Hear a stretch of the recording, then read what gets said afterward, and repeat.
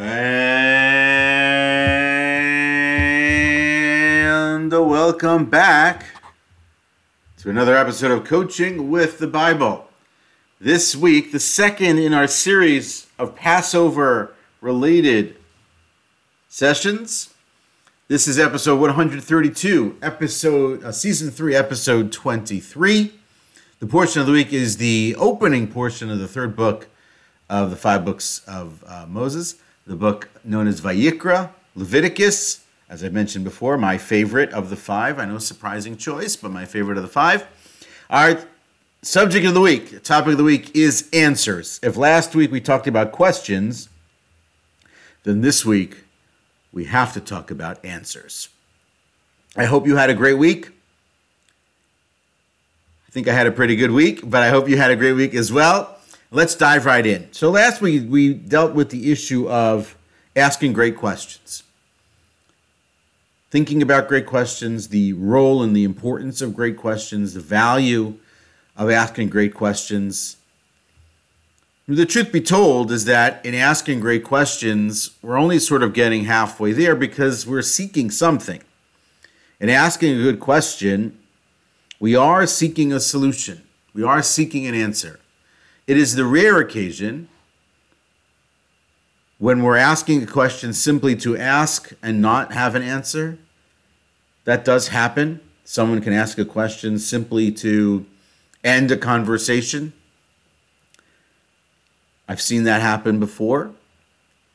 And so it sort of shuts down what's going on. But for the most part, a person who is asking a question, whatever depth the question takes, is seeking an answer. And so this week, in sort of part 2 of that conversation, is a conversation around answers. Let's start then with the holiday itself. As I mentioned last week, that the sort of igniter for the Passover Seder is the questions that are being asked, the questions of the children, the question of the child. The youngest child is asking the famous 4 questions. But that the night is full of all kinds of questions. We talked sort of at the end about the idea of an exercise of picking one scenario or one moment in the Exodus story and going deep on the questions, leaving the answers out. I know that's hard to do.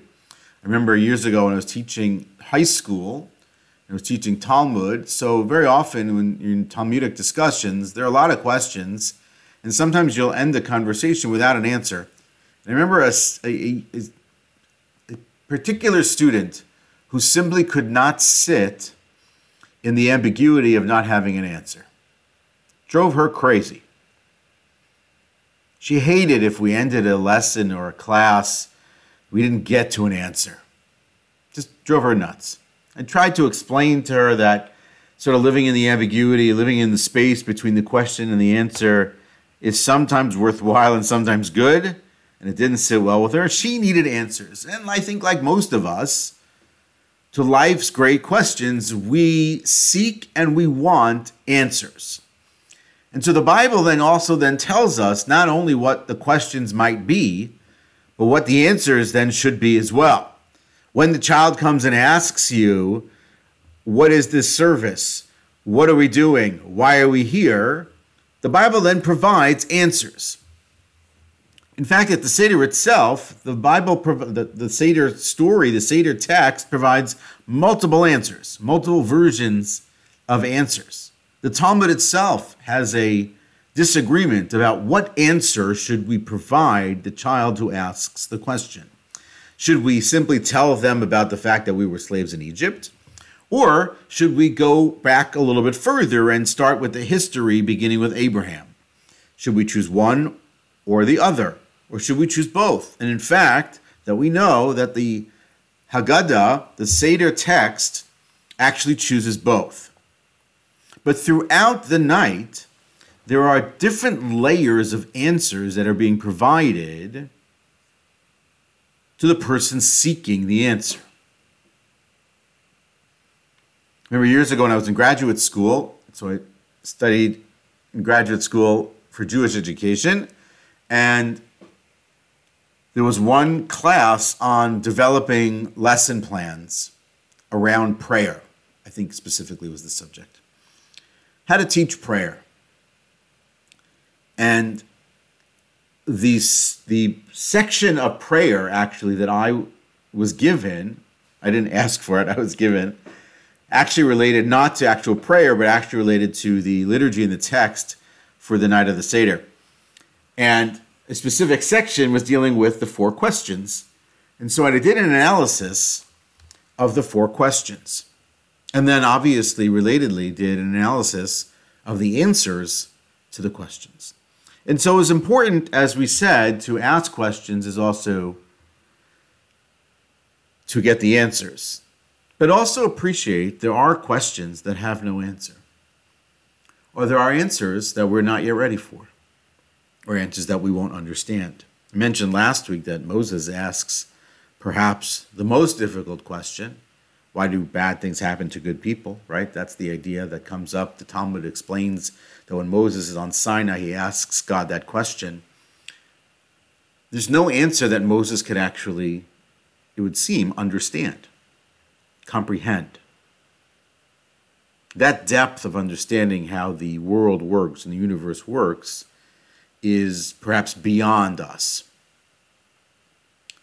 That shouldn't deter us from asking the questions, but it should appreciate the idea that there are answers that, again, we won't understand, that we wouldn't appreciate, we simply can't take.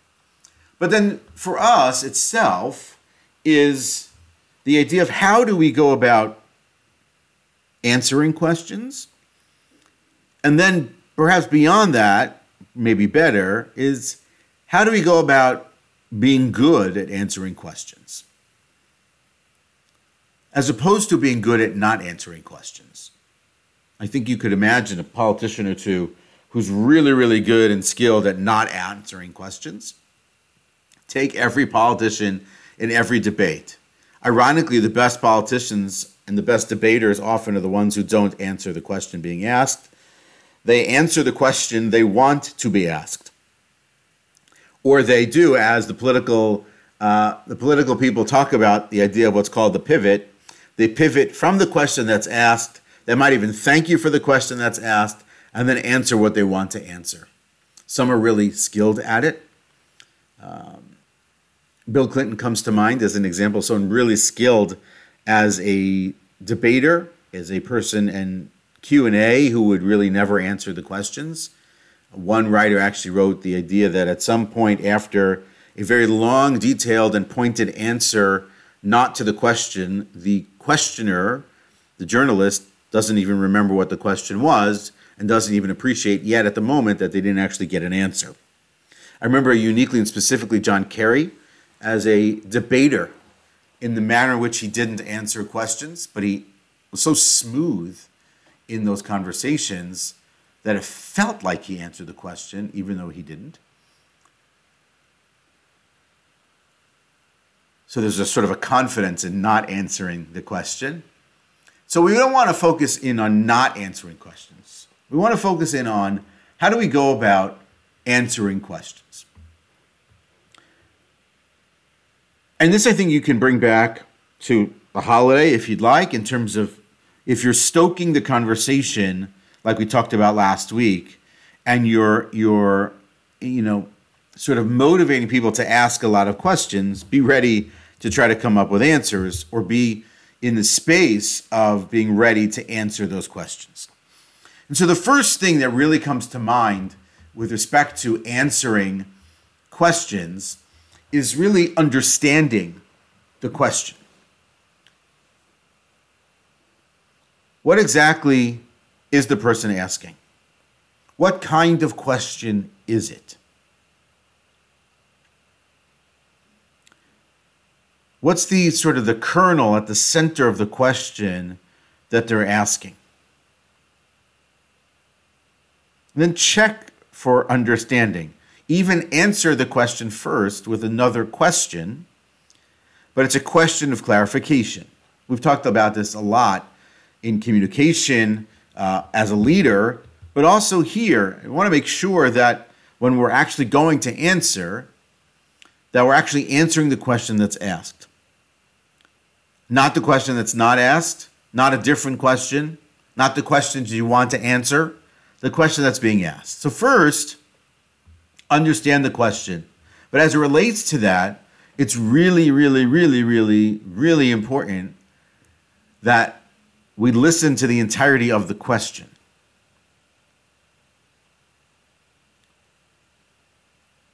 You know, in certain situations, I think in Jeopardy, if you don't wait for the full, in this case, flip it, the full answer to be revealed, you can't provide the question. Meaning you can't answer the game if you jump in too early. Allow the person to complete the question. And then at that point, after having listened carefully and understanding the full weight and the full approach to the question, can you perhaps begin to formulate an answer? Part 3 then is to actually formulate an answer. Think it all the way through. You don't have to go into sort of the thinker pose and disappear for 20 minutes into your mind, but minimally give the question the respect it deserves and the person, the questioner, the respect that they deserve by taking a moment to consider your answer.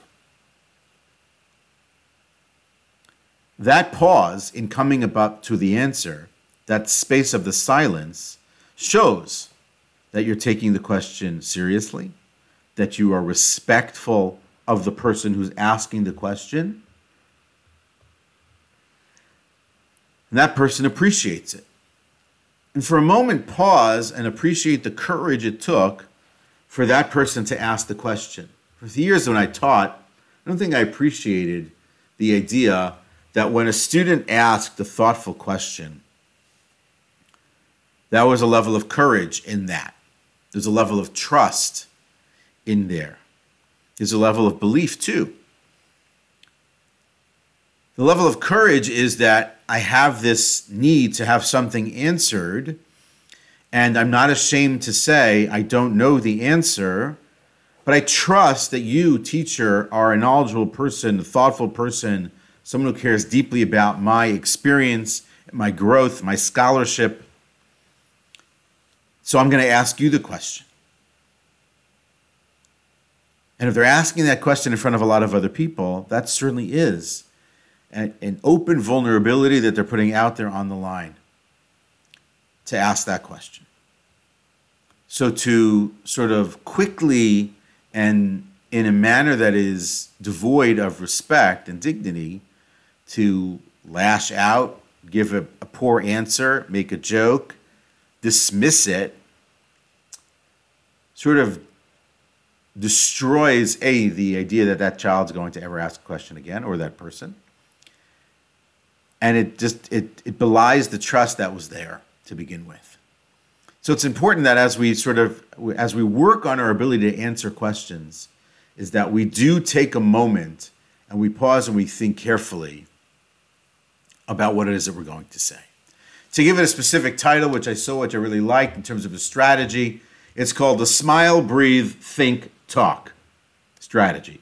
Smile, breathe, think, talk. I saw an article that came from a teacher's guide, website called Faculty Focus, an article titled 5 Strategies for Mastering the Art of Answering Questions When Teaching and Presenting. Right on target. Smile, breathe, think, talk. Makes sense, right? If you're standing in front of a classroom, you're standing in a debate, you're standing in front of your team, you're standing in front of your children or your spouse at home or friends in a conversation. Person asks you a question. How do you respond? Not just what do you say, but how do you say it? The body language, the mannerisms, the tone of the answer also comes into play when we're answering questions. Imagine being at a dinner table with your family. Someone at the table asks you a question and you give them the right answer, but you yell it at them. Doesn't land. You mumble it, doesn't make its mark. You say it in a foreign language that they don't understand, so you even said the answer. But you didn't give it to them in a way that's delivered in a manner that the person can actually appreciate. Body language, mannerism, tone are important in answers. They're less important in questions, but they do play a role in questions, but they play more of a role in the manner in which we answer. Because sometimes those things get in the way of our answers. I can't hear you through all the mannerisms. So we have to sort of approach it in that way. So, right? Smile, think. Smile, breathe, think, talk. Smile, breathe, think, talk. I think it's a really good approach as a technique, as a strategy, as a way to go about it. Now, in our preparation for these kinds of conversations, or any conversation, we do need to become a student of questions. As I mentioned earlier, when the person is asking the question, we do have to clarify in our own mind. That's why we want to ask clarifying questions. What kind of question is the person asking? Is this a what question? Is it a why question? So if it's a what question, they're seeking detail. Is it a why question? So they're looking for the reasons behind, maybe some underlying theory, philosophy. Is it a who question? You get the idea as to how that goes. And then our ability to then answer in response is based on how we make sure that we understand the question. So in the Seder event itself, as an example, there's a very famous section on the 4 sons, the 4 children, each one representing a different kind of child, each then asking a different kind of question, each then requiring a different kind of answer. And even if it's the same words in the answer, perhaps it's a sense of emphasis and tone in giving that answer. And perhaps it's a mannerism around giving that answer. You want to deliver or have to give a harsh answer to somebody? How do you do that? Stand and yell it at them, sit next to them, hand on their shoulder. Some ingratiating words first, perhaps, right? There's always a way to do this in a proper manner. But it goes to the idea that questions are important, and equally as important are the answers. Many years ago when I was in high school, there was a situation where I desperately needed an answer. I was sitting in 12th grade class, and I didn't know what the word denomination meant. I had said it out loud because I saw it in the textbook, and it was the answer to the teacher's question, which the then teacher asked me to follow up and explain, what does the word denomination mean? Now, ironically, in retrospect, it's funny because I spent a lot of my career working in the Jewish communal space among the different denominations in the Jewish community. And when I worked across faiths and working with Christian community a little bit here and there, having to appreciate the different denominations. But at the time, as a 17-year-old, I had no idea what the word meant. Zero. And I sat there stewing in not having an answer. And that happens. And all I needed was some sort of a lifeline, but there was nothing. There was no one. There was no escape from that sort of light being shined on me for those felt like a million years, but it was probably just a few minutes. It was torture.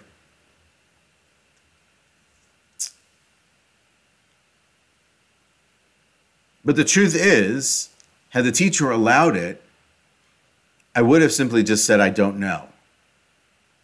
Because I don't know is actually an answer. It's really important that we can appreciate that we don't always have to have the answers, although we should come back with an answer. But I don't know is an answer. And said properly, after a sense of thought about the question being asked, with a response, you know what, I don't know. Let me get back to you with an answer on that. Let me check into it. Let me speak to someone about that. I don't know is an answer as well. And so we have to appreciate, as I said earlier, not just the questions, but also the answers, and also appreciate, stylistically speaking, that we have to answer. It's okay sometimes to not have an answer. It's okay to say, I don't know. It's really not okay to ignore the person. That's sort of rude. But to not have an answer is okay. And so we have to think about all these different things as it comes about the situation of answering questions.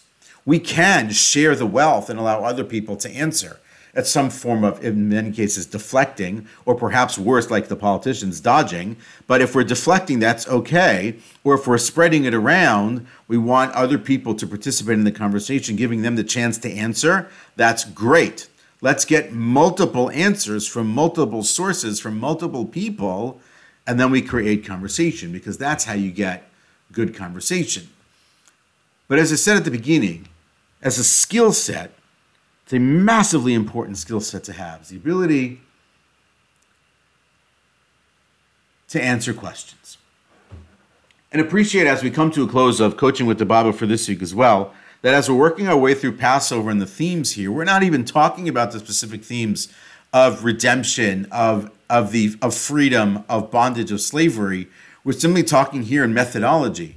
We're talking here in conversations that are going on around the holiday, but there are also skills that we can bring to the different environments. Asking good questions, asking great questions, seeking and having the courage to seek great answers to those questions, which ultimately, of course, leads to more questions. And as we end, as always, with a quote, don't seek an answer if you don't have the courage to know and strength to accept it. Be prepared first. When we're going into the situation, we're seeking out the answers, seek the answers. But it's important to have the courage to go for the answer, to accept the answer, to not even like the answer sometimes, and to then come out of it perhaps, as always is the case, with more questions. Because as you know, and I'll actually give you one bonus quote from J.D Stroube, life is filled with unanswered questions, but it's the courage to seek those answers that continues to give meaning to life. That is Coaching with the Bible for this week. Look forward to seeing you next week.